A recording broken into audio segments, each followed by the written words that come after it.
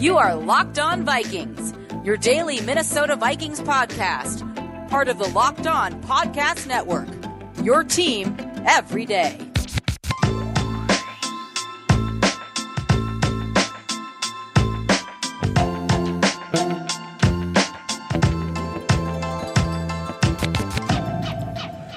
Welcome in, everybody, to another episode of the Locked On Vikings podcast, part of Locked On Podcast Network, your team every day. As always, I'm your host, your pal, and the kid you copied off in math class. My name is Luke Braun. You can find me on Twitter at Luke Braun NFL. You can find the show on Twitter at Locked On Vikings. And today on the show, I want to really focus in on one of the groups I think is most likely to be a top pick for the Vikings in the draft, one of the higher picks, and that is edge rusher. The edge rusher situation is one that has a lot of pieces in flux. Not only that, but there are a lot of opportunities. It's one that is mocked to the Vikings a lot, and I think with good reason. So I want to talk about what the Vikings have at edge rusher right now, and also what their options are to improve upon that, and also how important we should treat that problem. That's going to be kind of the outline of the show today. And I want to start by talking about the problem. There is this general sense that because of the way this offseason has gone, where the Vikings have spent way more on defense and they got more defensive players and all their big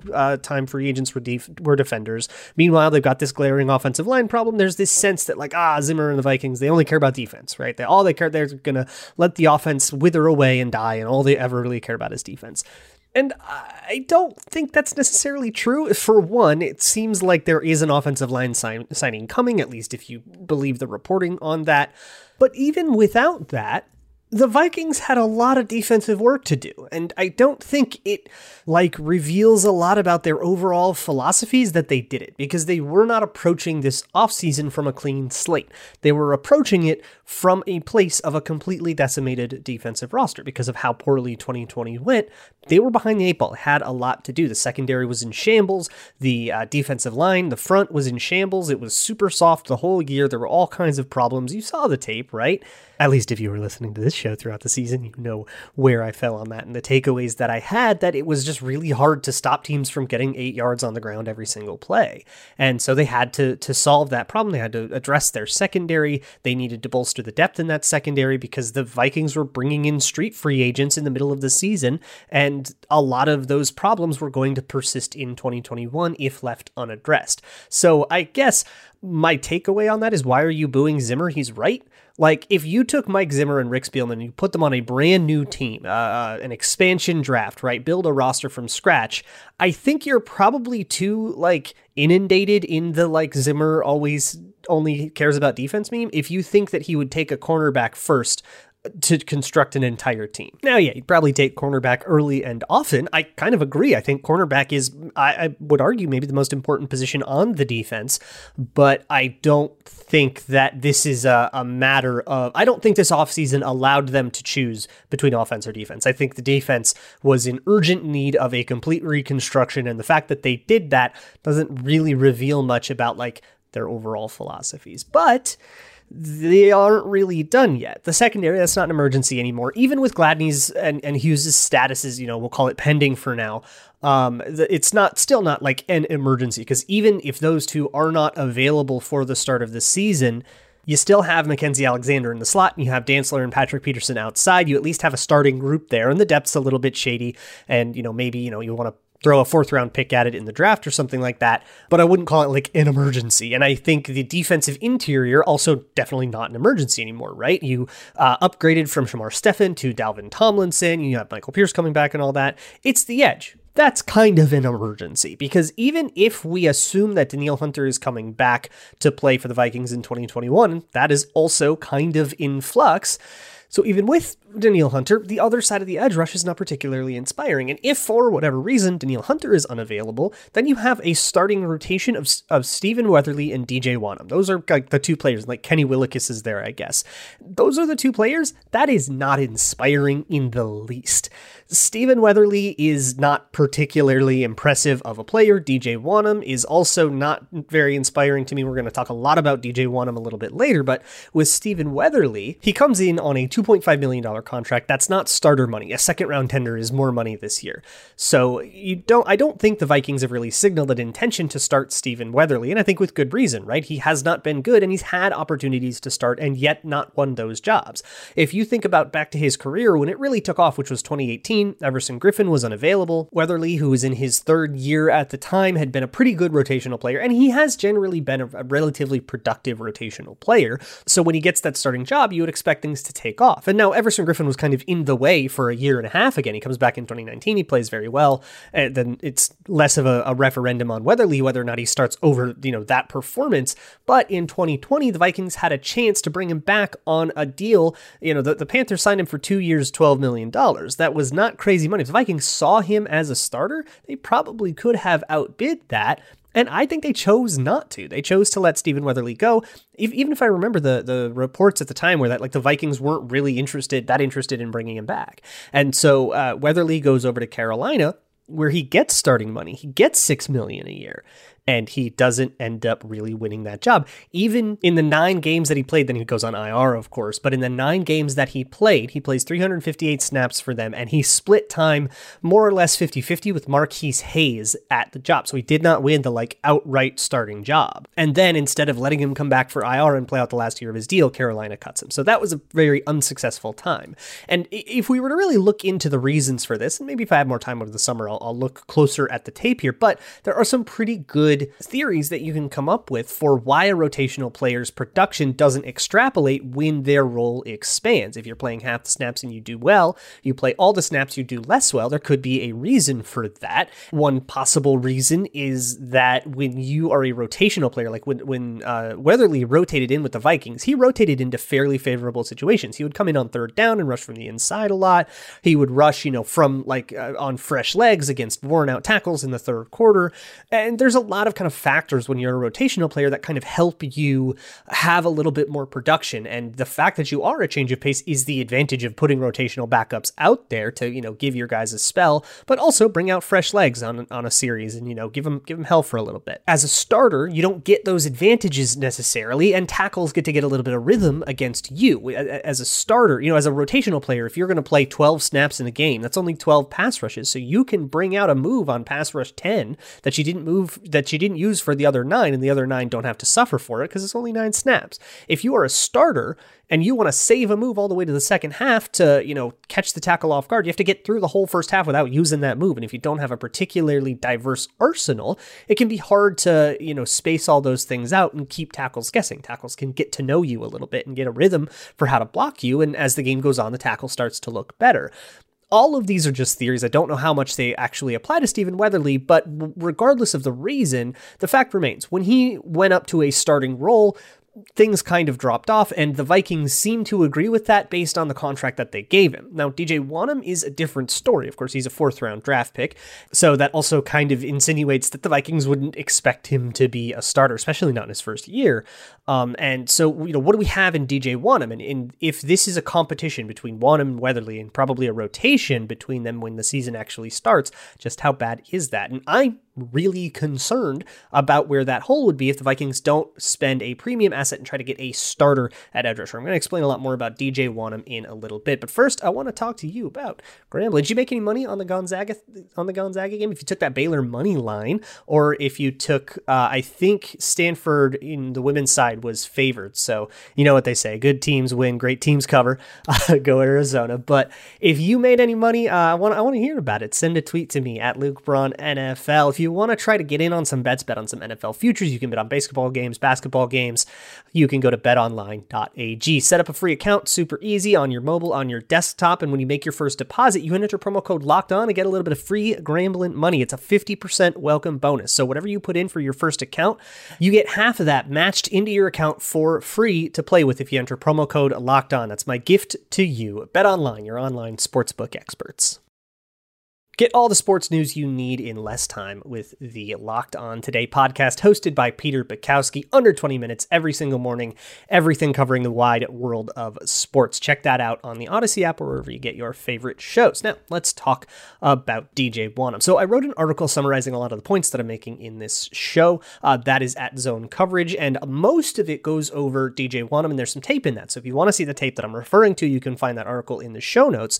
But let's talk about DJ Wonnum and kind of his prospects here, because it was a pretty ugly rookie season for him. Now, look, he was a fourth round draft pick thrust into a starting role. The expectation here is not high, but that expectation is going to increase if we project DJ Wonnum to a starting role. And when I posted my article, there were a couple people who were like, I think DJ Wonnum takes the next step. I think it'll be fine. I have faith. And to those people, I think they are underestimating how large of a step DJ Wonnum would have to take. So let's talk about some of the things that DJ Wonnum could stand to improve and how they could improve them. And I think the biggest thing that I noticed with DJ Wonnum was a technique flaw that actually could be easy enough to fix if you had a regular preseason.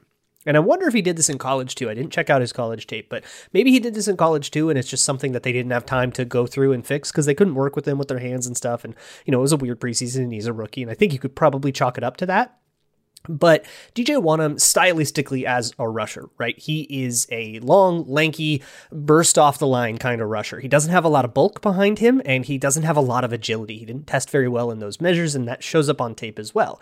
He can explode out of the blocks and get off the snap really quickly, and he's got a reach advantage. That's his style. And when you have those two strengths, and you have weaknesses in agility and in bulk, a swim move is great for you. And so I looked up Calais Campbell, who's great at the swim move. He did a video describing how he does the swim move. And there's a lot of different ways to set up a swim move, but the major part of a swim move is getting your outside hand on their outside shoulder and pulling them toward you, and then doing that classic swim with your inside hand, right? And you can actually do it the opposite way.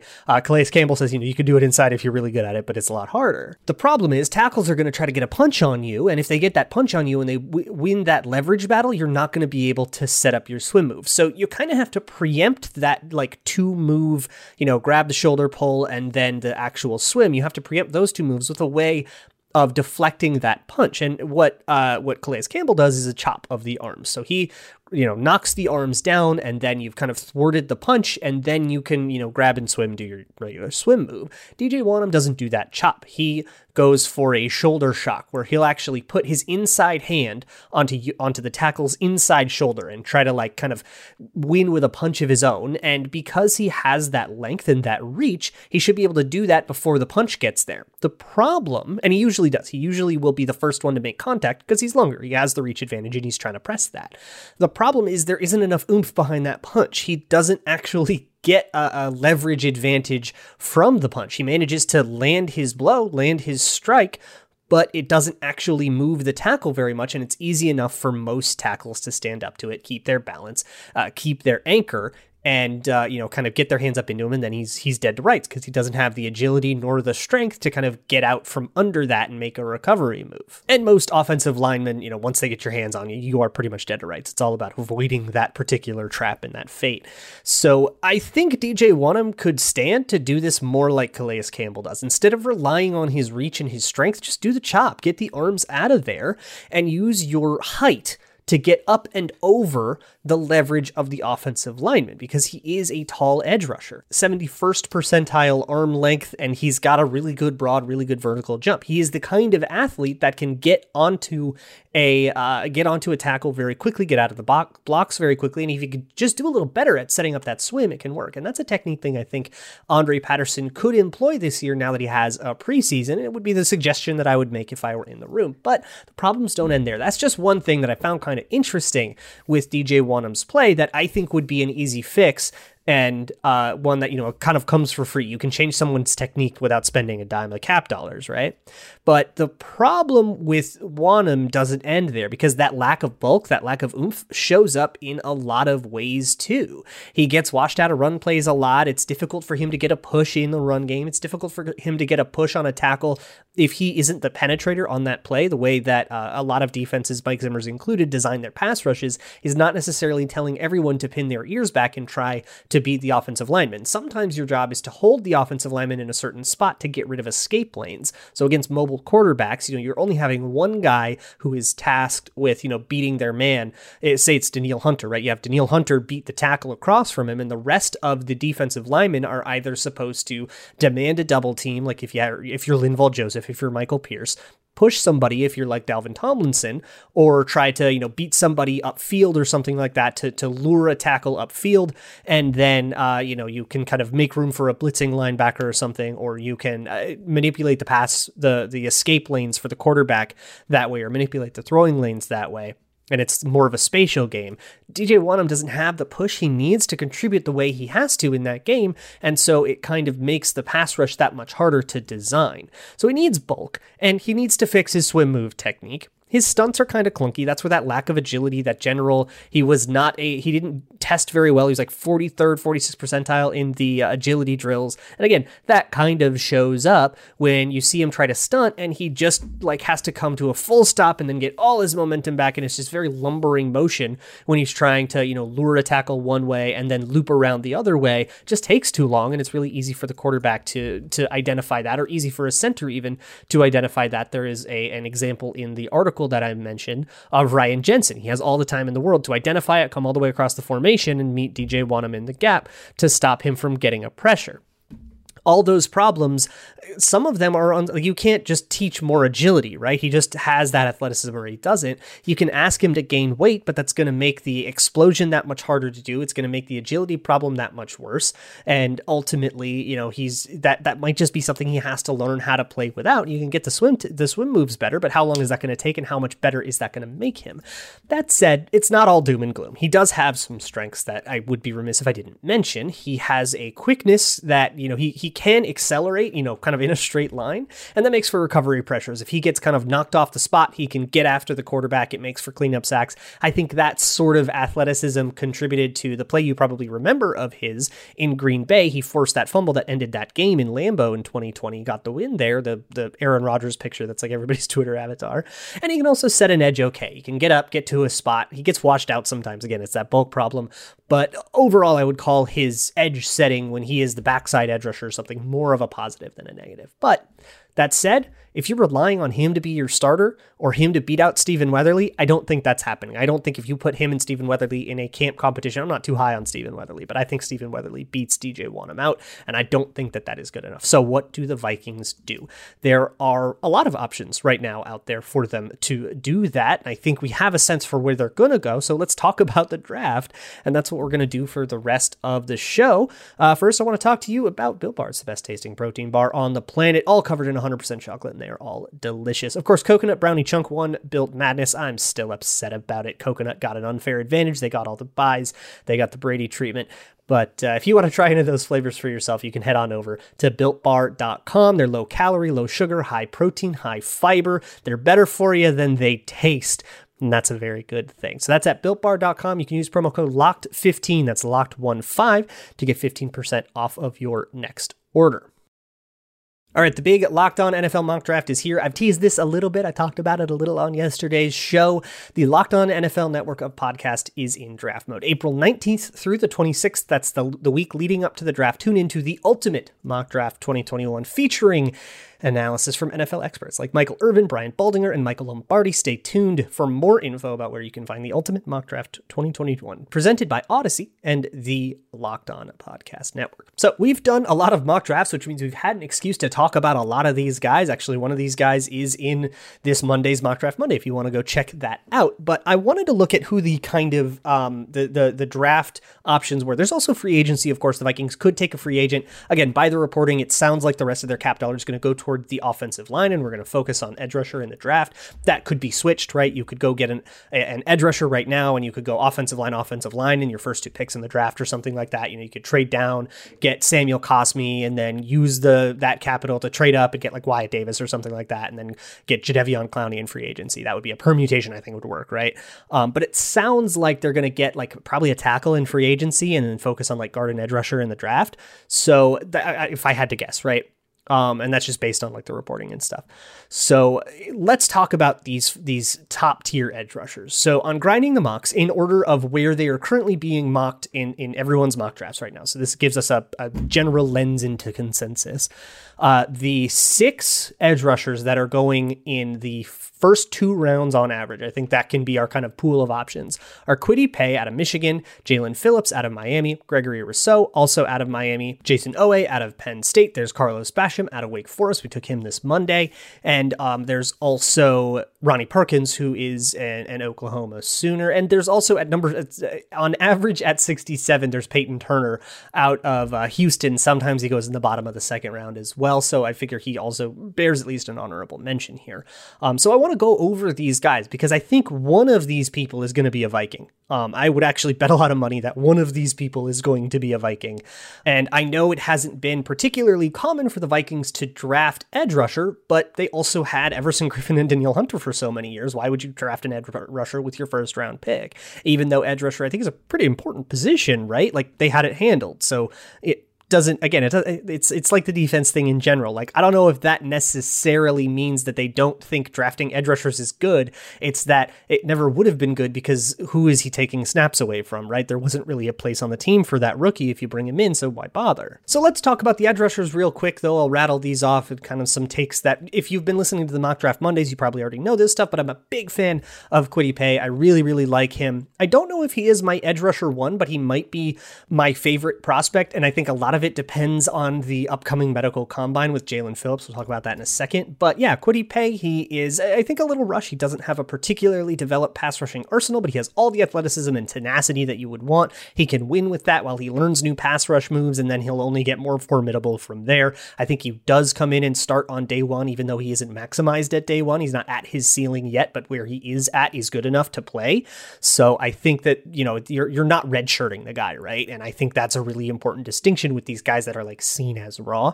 There's also Jalen Phillips, who I think at this particular moment might be a better edge rusher, and he's got all the athleticism in the world. I'm not worried about his athleticism at all, but he has this concussions issue, right? He retired for 2 years, like expressly due to concussion issues, and then he came back to football and he played really, really well, but you have to wonder, is he gonna, be worried about if he gets a concussion, does he just retire again? And, now what is the likelihood of him getting a concussion? How severe are those concussions going to be? You got to check in on that again. There's a medical combine coming up. Concussions are tough. I don't know if you actually can discern anything about that, but you have to check in on it and kind of make that judgment call. The Vikings have taken risks on people with medical problems before, like Dalvin Cook. He's dealing with a different kind of availability concern now, but Jeff Gladney also had a lot of knee surgeries and they drafted him kind of anyways. So this is not something the Vikings have shied away from in the past, but they have to do their homework, right? If they don't trust it, they were totally out on like Jawan Taylor, who was dealing with a lot of knee problems at the time. So I don't know what the Vikings are going to do with Jalen Phillips, if they'll be in on Jalen Phillips. I don't know if they will or not, but he's definitely an option. There's also Gregory Rousseau, who has been absolutely plummeting down draft boards. The only reason he probably still averages above like Owe and Basham right now is because he was mocked in the first round a lot earlier in the process, and then he tanked his pro day and more people started watching tape and found things they didn't like. He seems like he's more of a third round prospect, but he was supposed to have a decent amount of athleticism. He kind of looked like an athletic but raw kind of guy, and then he bombed his testing. So personally, I'm out on Rousseau. He was my first Mock Draft Monday pick, and I'm definitely taking that one back. I would love to have that one back. The next one is the prospect of the day for today. It's Jason Owe out of Penn State. He's an excellent athlete, and he's really, really exciting, actually. I mean, if you want an explosive player, he jumped 11 foot 2 inches at his broad jump at his pro day. It's ridiculous. He's logged with a 4.37 at his pro day, and that's a pro day, so you might want to add a tenth to it. Rule of thumbs, call it a 4.47. That's still ridiculous. I mean, there are corners that are slower. 6.93 cone. I mean, he's just got all the athleticism in the world. And I think with a little bit of polish, he can put all those tools to the test. Right now, he doesn't look very agile on tape because I think he just hasn't learned how to use it. He doesn't have quite a polished, finished pass rush arsenal. And so a lot of times he'll get swallowed up by offensive linemen, and it happens a little bit too often. But I think he's still probably a first round prospect. I think I can say that even if he doesn't end up going in the first round, I think it would be justified to take him there. He's the kind of guy you would take if you traded down to 30 to get a second round pick, right? Or something, or you traded like way down to the bottom of the first or top of the second or something like that. If you ended up doing that and you end up getting Jason Owe, like that would be that permutation. And then you end up with a second round pick to pick an offensive lineman or something. Carlos Basham is somebody, again, I talked about him earlier in the week. Really big fan of Carlos Basham, especially where he's being mucked right now. He might be the best like value here in terms of where he's being picked versus what you think you're getting, because he is, I think, a little bit more of a finished prospect, and his athleticism definitely leaves very little to question. A lot of people maybe question him. He's a very powerful rusher, and he's thinking a lot and trying to use too many techniques and little moves and jukes and dings and dungs and stuff. And maybe he should just bull rush a little bit more. And that's a really easy thing to coach into him. That might have just been a Wake Forest coaching preference thing. So I'm a huge fan of Carlos Basham. I think he translates really well to the NFL. And the last guy that's like definitely in these second rounds, at least on average, is Ronnie Perkins, who I'm not as big of a fan of. He does have some good moves. There's something to his speed to power. He gets around the edge reasonably and all that stuff. But there's a sample size issue that we have with him because he only has like maybe a half year of like really good production. A lot of that is dominated by one game. And so there is something to, why are we only seeing a little bit of this? You see the upside and he kind of flash, but is that truly who he is? And that, I think, compared to all these other guys that are just these like ridiculous athletes that also dominated and all this, it seems appropriate to maybe project him to come off the board a little bit later. And the last guy I want to quick talk about is Peyton Turner out of Houston. There's obviously a competition level concern there, but he does have some good tape against less than good tackles, and you kind of have to parse that out. But he probably comes off the board a little bit later as well. Ultimately, I love this edge class. I think this is a really, really good time to need an edge rusher and want one in the first round, which is why I think edge rusher in the first round is a really good idea. Not only does it fill a dire need for the Vikings. I mean, you're worried about offensive line. I'm way more worried about edge rusher. I think it's terrible. At this juncture, I'd much rather start Mason Cole than, say, Stephen Weatherly. So I think that justifies taking an edge rusher, and I think just the edge rushers that you have access to are more exciting than the tackles or guards you might have access to. Yeah, there's Elijah Vera-Tucker, and I like him, but there's no sense reaching for Wyatt Davis in the first when you can have an edge rusher and go get somebody else later. So not only do I think it's justifiable to go get an edge rusher in the first round, right now it's kind of my favorite idea, and I think I'm probably going to still think that way come draft night unless I fall in love with someone else I haven't looked into yet. So I think they should take an edge rusher in the first round. I think I've laid out that case well. If you disagree, hey, let me know. Of course, you can always find me on Twitter at Luke Braun NFL, shows on Twitter at Locked On Vikings, and I'll see y'all tomorrow. And as always, Skol.